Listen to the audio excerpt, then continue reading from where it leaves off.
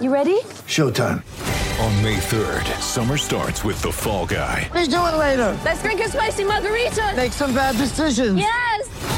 Audiences are falling in love with the most entertaining film of the year. Fall Guy. Fall Guy? Fall guy. That's what the poster said. See Ryan Gosling and Emily Blunt in the movie critics say exists to make you happy. Trying to make it out? Nope. Because I don't either. It's not what I'm into right now. What are you into? Talking. Yeah. The Fall Guy. Only in theaters May 3rd. Rated PG-13.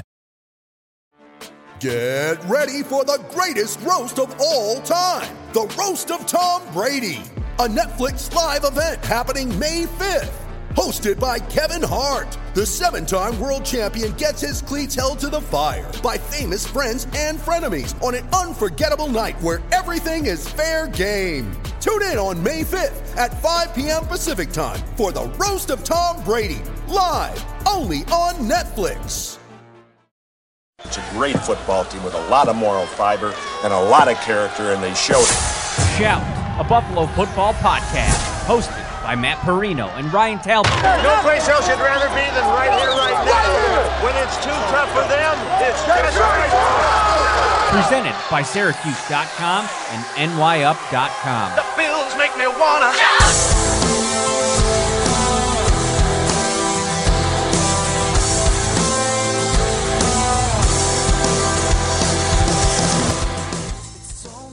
What is up, everybody? Welcome into a emergency kind of special edition of the Shout Buffalo Bills Football Podcast. I am your regular host, Matt Perino, and no Ryan Talbot today. He's still in school right now. We'll probably get his thoughts later on today or maybe on Wednesday. We have a big show on tap. I brought in John Scott from Spectrum News. He's their Bills and sports reporter over there, and we did your show a couple days ago. So I thought, let's jump in here, talk some JJ Watt. I lost my voice over the weekend in Cooperstown. It was an awesome weekend. We'll talk about that on Wednesday. But John, big news. I mean, we've been talking about this for 2 weeks, in the NFL community. I mean, we've had guest after guest after guest on. We were talking about it on your show last week. JJ Watt kind of changes things up a little bit, goes to Arizona, a team that didn't even make the playoffs last year. First impressions. Money must have been more of a driving factor than we initially thought. Now, I did hear some people, experts, who claimed that they were in the know, that said money actually was a factor for him, and he wanted to get paid not too far removed from what he was expected to make if he would have stayed with the Houston Texans. $31 million, 2-year deal, 23 guaranteed. So $15.5 million is really how it breaks down a year. That's higher than I would have been comfortable with the Bills, or pretty much any team I think should be comfortable paying him that much money. Now we'll see how it actually breaks down with the $23 million of guaranteed money, but he's a good player. But again, in my opinion, at this stage in his career, 31 years old, and while he was healthy last year, has had multiple injuries throughout his career. I just think that paying him towards the top tier of pass rushers at this stage is too rich for my blood. I'm totally on board with you there. And I tweeted it out after the initial shock of it kind of wore off, because, you'd kind of heard the last couple of days as he's been kind of sifting through all the potential teams. I mean, he basically heard from the whole league when he first became a free agent. And I think that the quality of player that JJ Watt is, that's the expectation, that a lot of people are going to hit him up and just see where his interest level's at. And I think that as you kind of go along in this process, when it started, I listened, we had Mike Giannetti on the show from SpotTrack.com last week. And when this all started in the immediate days afterwards, he was talking about the $12 million per season range. And I think that's where I kind of set my expectations at. And I think it's something that if you can get a guy like JJ Watt, who obviously brings that potential for that high-end production, I think that's about the money that you want to spend. The higher you go here, I think the higher your expectations have to be of Watt when you get him in the building. And listen, I know that, we were talking about this the last couple of weeks as well, that, maybe his production wasn't where it was 2-3 years ago. This past season, only 5 sacks, I believe, still was, applying pressure and doing a lot, getting double teamed. But if you sign him for $16.5 million and now you have him as your, I think it's their third highest cap hit in 2020. They're spending a lot on their defensive line in Arizona. You're going to need him to come in here and bring the sacks. I think another underlying thing that maybe we didn't look at enough is who he could be paired with opposite on the defensive line. And in Arizona, it's going to be Chandler Jones, who is a premier pass rusher. So those double teams you speak of and all the attention that has always been placed on him, maybe that's not the case. And maybe it was a perfect storm for him because he got the money he was hoping and more than maybe some of these actual contenders. And he actually now also gets some of the pressure taken off of him because he's with another elite guy on the opposite side of things. And that's something that, while Jerry Hughes is a fine player, it still would have been a similar situation for J.J. Watt in Buffalo, where he would have been the guy that all the offenses and offensive line and protection is shifting towards. So the double teams and all of that, he still would face. He would potentially face similar things in Tennessee as well as in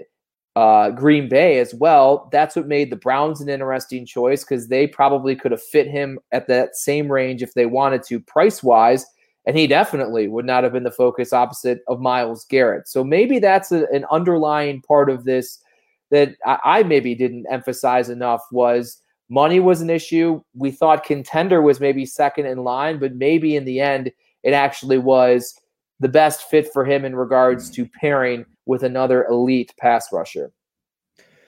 Yeah, and you look at the upside of the Cardinals. I think it's a really modern approach from Watt to pick the Cardinals. I mean, you take out, I know they didn't make the playoffs last year. I know there's some questions with Kyler Murray and Cliff Kingsbury there, but if you look at the trend of the league, I mean, there's a lot of talent at the quarterback position, and you kind of anticipate a second to third year jump in terms of production out of Kyler Murray. Very comfortable. And listen, when it came down to things, I think that you kind of put your faith in what they got going on offense with Kyler Murray and DeAndre Hopkins moving forward. If you add a piece like J.J. Watt, if you think he can be what he can be, I think that's, you start to kind of marry the two sides of the ball and talk about that balanced attack. I can kind of understand the thinking there. I know a lot of people, coming out like money means something to them. Of course, I think money means something to all professional athletes.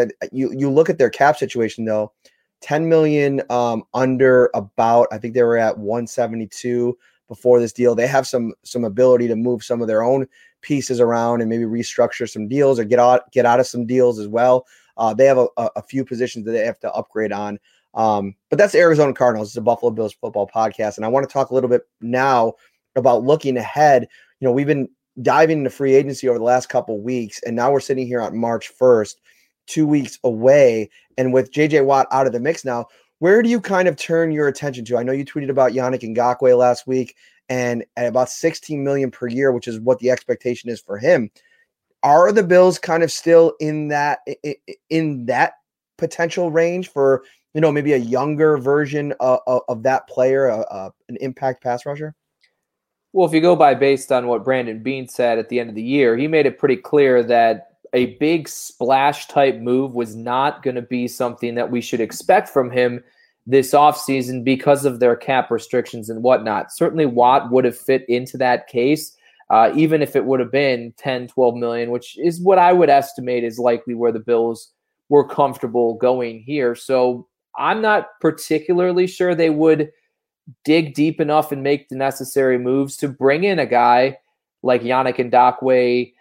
But that's the feel that I think the direction I feel that they need to go. I feel like we saw them take the money that would have gone towards Jordan Phillips and Shaq Lawson and distribute it a little wider with Mario Addison, Quentin Jefferson, Vernon Butler. And for whatever reason, it didn't really work, and it didn't make that defensive front any better. Yes, you could point to maybe the unique offseason and how they just never got on track, but the reality is they just weren't a better defensive line than they were the season prior.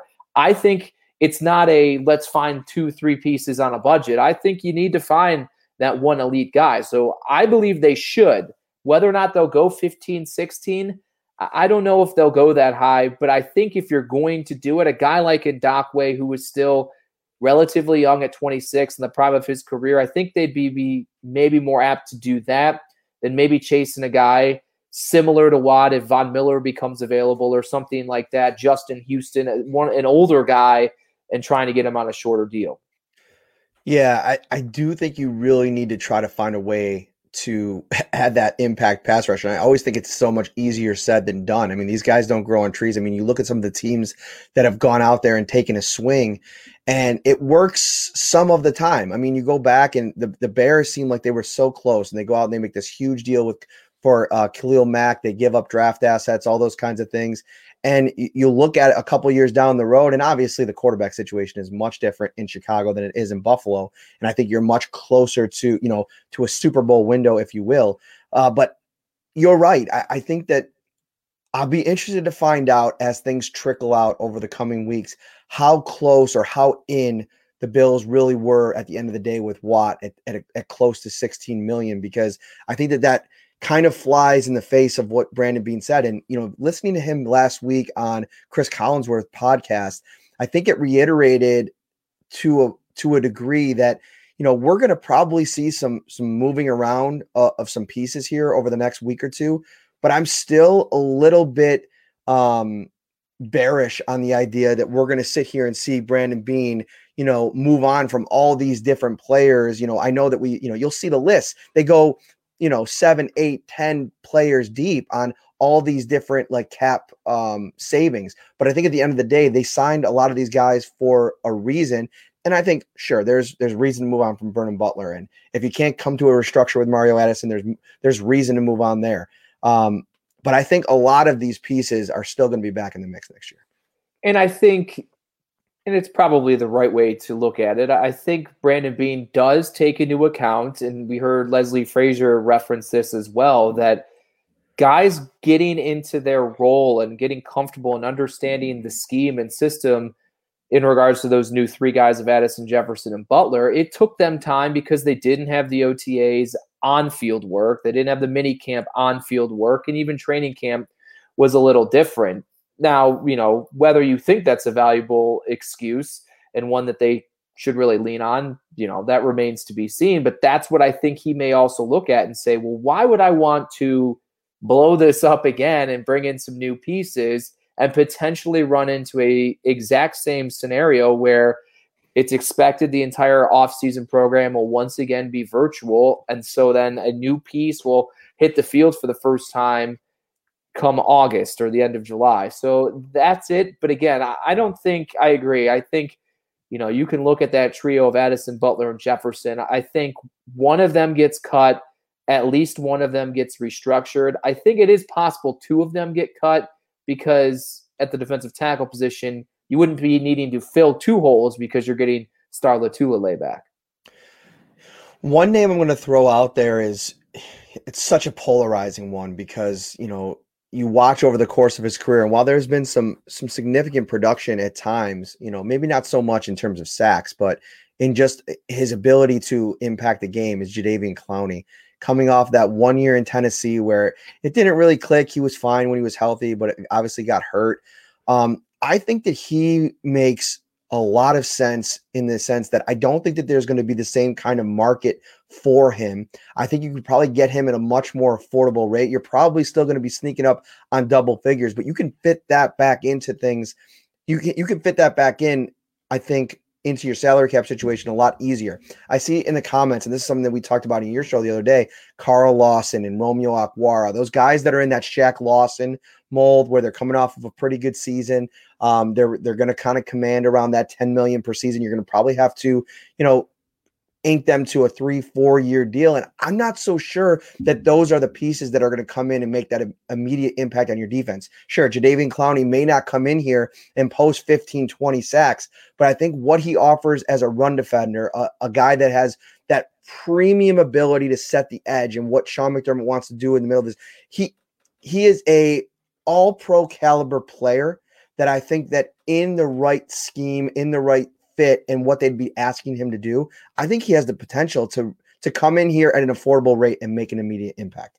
And I think any of these guys, with maybe the exception of someone like Ndakwe or maybe Lawson, you're looking at a short-term deal. I mean, a lot of these guys are 30 or older and things like that, and that may fit into that window economically where the Bills could afford to go to the double digits. Here's my thing with Lawson, and I know he's a hot name. If it's not like all of us fans and media people know things that NFL guys don't. So if he was such a great player and such this sleeper type pickup that it seems he's being pegged as, at least from a Bills fan's perspective.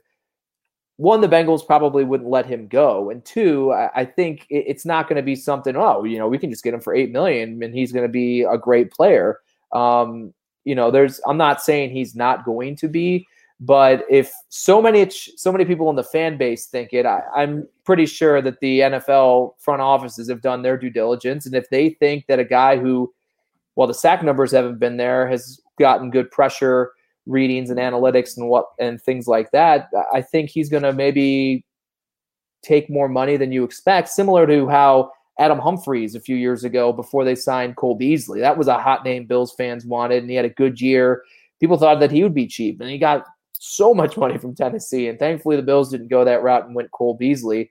But maybe I think you may have to look for someone on the bargain side of things a little bit lower than Carl Lawson, but Clowney would be good.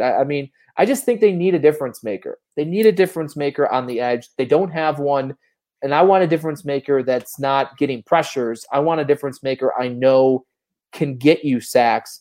Mario Addison had the track record, and for whatever reason, it just didn't work out, which is 5 sacks in his year. And listen, I know he's not getting any younger, and your point, the pressure rate has been one area where Jerry Hughes has just absolutely shined, over the last couple of years as those sack numbers have been down. And he'll be 33 in 2021. He'll turn 33 on August 13th. And so you really start to have some reservations about leaning on a 33-year-old to be your kind of bread and butter pass rusher.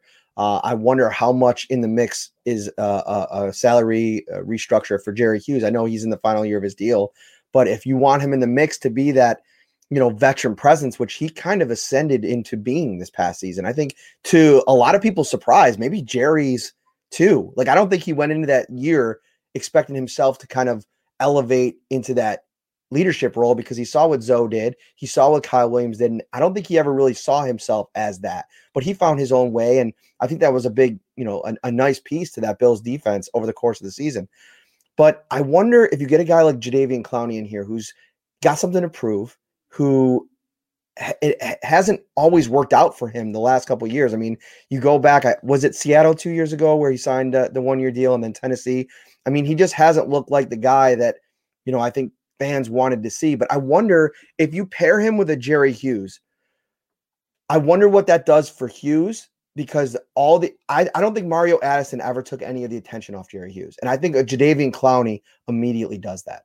The last person to take the pressure off of Jerry Hughes was Mario Williams, before Mario Williams kind of packed it in there. And Jerry had his best season, I believe it was 14 or 15, when all those guys up front basically had almost 10 sacks, with Darius Williams, Kyle Williams. All three of those guys made the Pro Bowl, and Jerry was left out with over 10 sacks there. Yeah, I think it would be good. And I think in general, they clearly need to get younger on the edge, because if they even stick with Addison and Hughes, I mean, those guys, as you said, are pushing their mid-30s here. And at this point, the numbers are fine for pressures, but not as the primary pass rushers on your defensive line. So they need to get younger. I think Clowney would be fine. But that's also why, and I don't think Yannick Ngakoue is some world beater, like can't miss type of guy, but I mean, they need to get younger. And I don't think just signing maybe older guys, even though they're in this Super Bowl window here,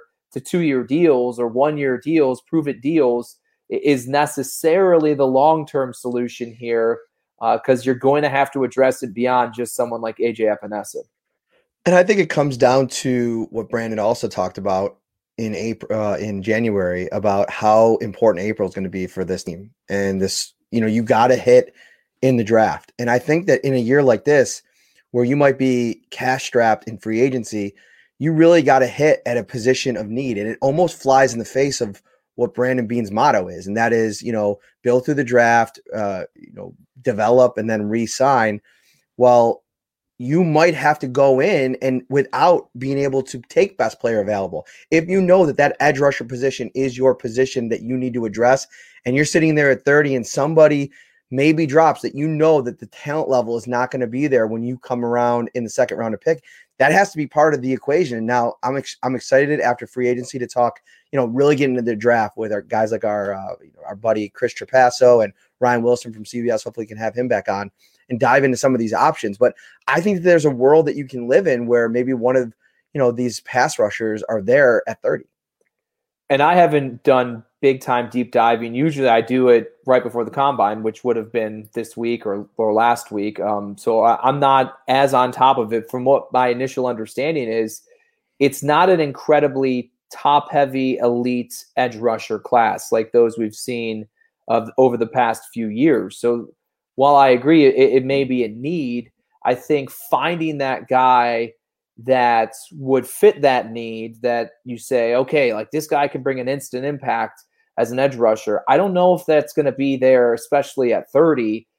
So I think they still will continue to look, and there's going to be other spots on the roster just projecting forward that they're going to need to address. You're likely going to have to address linebacker, even if it's not to replace Matt Milano. I mean, it may be is AJ Klein the long-term answer. So you could always use more depth there. The defensive line as a whole, even at defensive tackle, Star Lotulelei is not getting any younger either.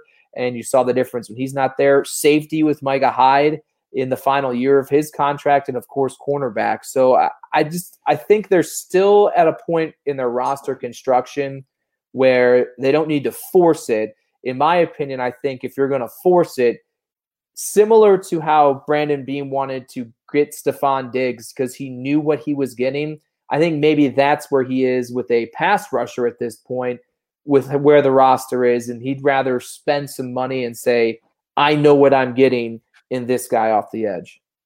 A lot of people are bringing up in the chat some potential other options in free agency, and obviously one name is Trey Hendrickson, and I think that similarly to Lawson and Aquara that I mentioned earlier, I think he kind of falls in that bucket. I know he had a really good year of production in New Orleans, and who knows, maybe he's a guy that, the pro personnel staff gets up on, gets the tape up in the room. They start breaking him down and figure out that he's going to be a perfect fit for what they want to do as a part of this scheme and under Leslie Frazier and Eric Washington. And maybe that's the case. And maybe you're willing to spend $11-12 million a year on a player like that and maybe move in a different direction.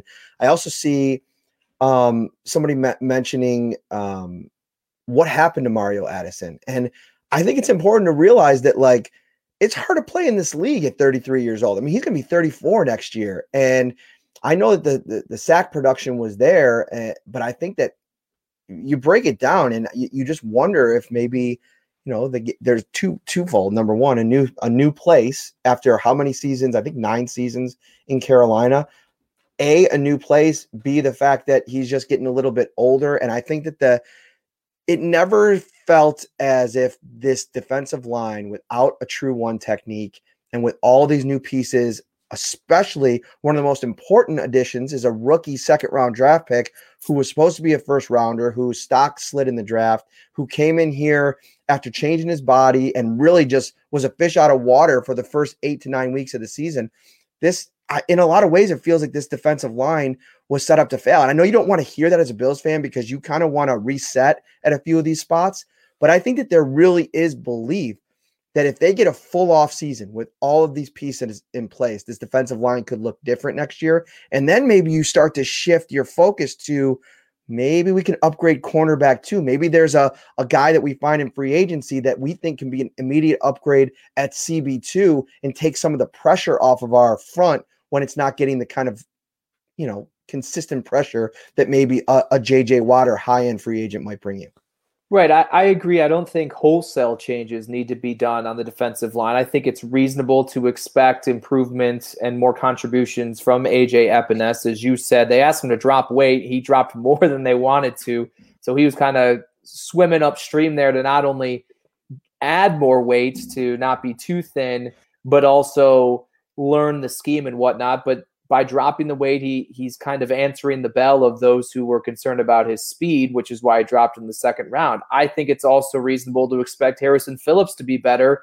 Now 2 years removed from ACL surgery, you get back Star Lotulelei, and I think his presence will help Ed Oliver hopefully take that step forward that people were. It has to help Ed Oliver. Right. And if it doesn't, then that's a different conversation. Right. So I think just those and then Justin Zimmer, I think, could be a nice rotational guy. I think he earned that as well. So I think you just see there with the base. I think if they don't make wholesale changes, I think, again, if you take that trio of Addison, Jefferson, Butler, one of them goes, one of them restructures, and you free up that money, I think you just, to me, I'll just keep going back to it. I think if you just add one, I know what this guy's going to do, edge rusher, I think that would be enough difference to not make them like a top 5 sack unit again, but for them to disrupt the quarterback, something I just don't think they were able to do without blitzing. And that's what Leslie Frazier had to go against what he traditionally does, and Sean McDermott, and they became a blitz-heavy team the back half of the year. This has been great. We want to give you guys a quick reaction podcast because JJ Watt, or JJ Watch, if you will, has been taken over Bills Mafia social media the last couple of weeks. So we want to give you some thoughts and maybe where things can go from here. We will be back on Wednesday. But before we get out of here, at John Scott TV, find him on Twitter. Great follow. Coming in pinch hitting for Ryan Talbot on short notice, my man. Thank you. Let everybody know where they can find your work. You put out a lot of stuff this morning, so why don't you give yourself a little shout out here on the show? Yeah. At John Scott TV on Twitter. It's also how you can find me with my professional Facebook page, which I throw some things up on there. Every Thursday, Kevin Carroll and I do our Facebook Live with Bills Talk. That's all we're talking about. Matt was on there last week. I threw that out there earlier this morning as we talked free agency as a whole. And this week, off the coattails of you, we're bringing Mr. Spot Track on himself to set the table.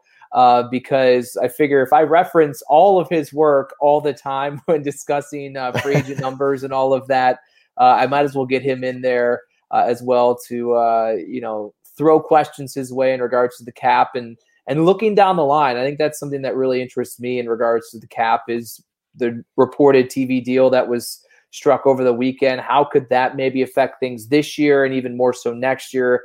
As we discussed, Josh Allen extension, short-term deals for guys, and all the money crunching now that the Bills have to do. So that'll be Thursday night at 6:30 on our Spectrum News Facebook page. And I'm diving into everything a little bit now as the Bills aren't 24/7. They maybe are 5 days a week instead of 7.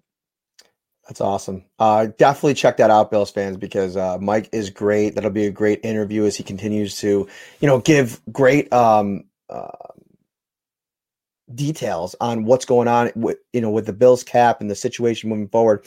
I'm just looking here, and Chandler Jones tweeted his DM from 2 weeks ago to JJ Watt. He said, "If you come to Arizona, I'll be your personal chef. Monday and Wednesdays are free." So obviously some fun recruiting there from Chandler Jones, and that's a fun little combo. I think there's a lot of things that go into it. Obviously, former Bills defensive tackle Jordan Phillips is out there. They're spending a lot of money on that defensive line, so it'll be interesting to see what $23 million guaranteed. Cam points out. We will be back Wednesday. Hopefully, my voice will be back to 100%. We will talk some all things Bills with the Rochester. It's the Rochester Bills beat All-Star game. Check out this lineup. We have Carly and Alexa. They're going to open up the show at 7:00. Then we're going to have Sal Mayorana, the longest tenured Buffalo Bills beat reporter on the beat of any city. He'll be fun. He'll be great. We'll then have Danger and Battaglia from ESPN Rochester. And they kind of springboarded this whole idea. Then we'll have Buffalo Plus podcast with all of Wham. I think it's Jenna Cottrell, Mike Catalana, and Dan Fates. Then we're closing out the show with Thad Brown. That should be fun as well. I'm so excited. It's going to be fun. I love all those guys. I think that's a great crop that you got there.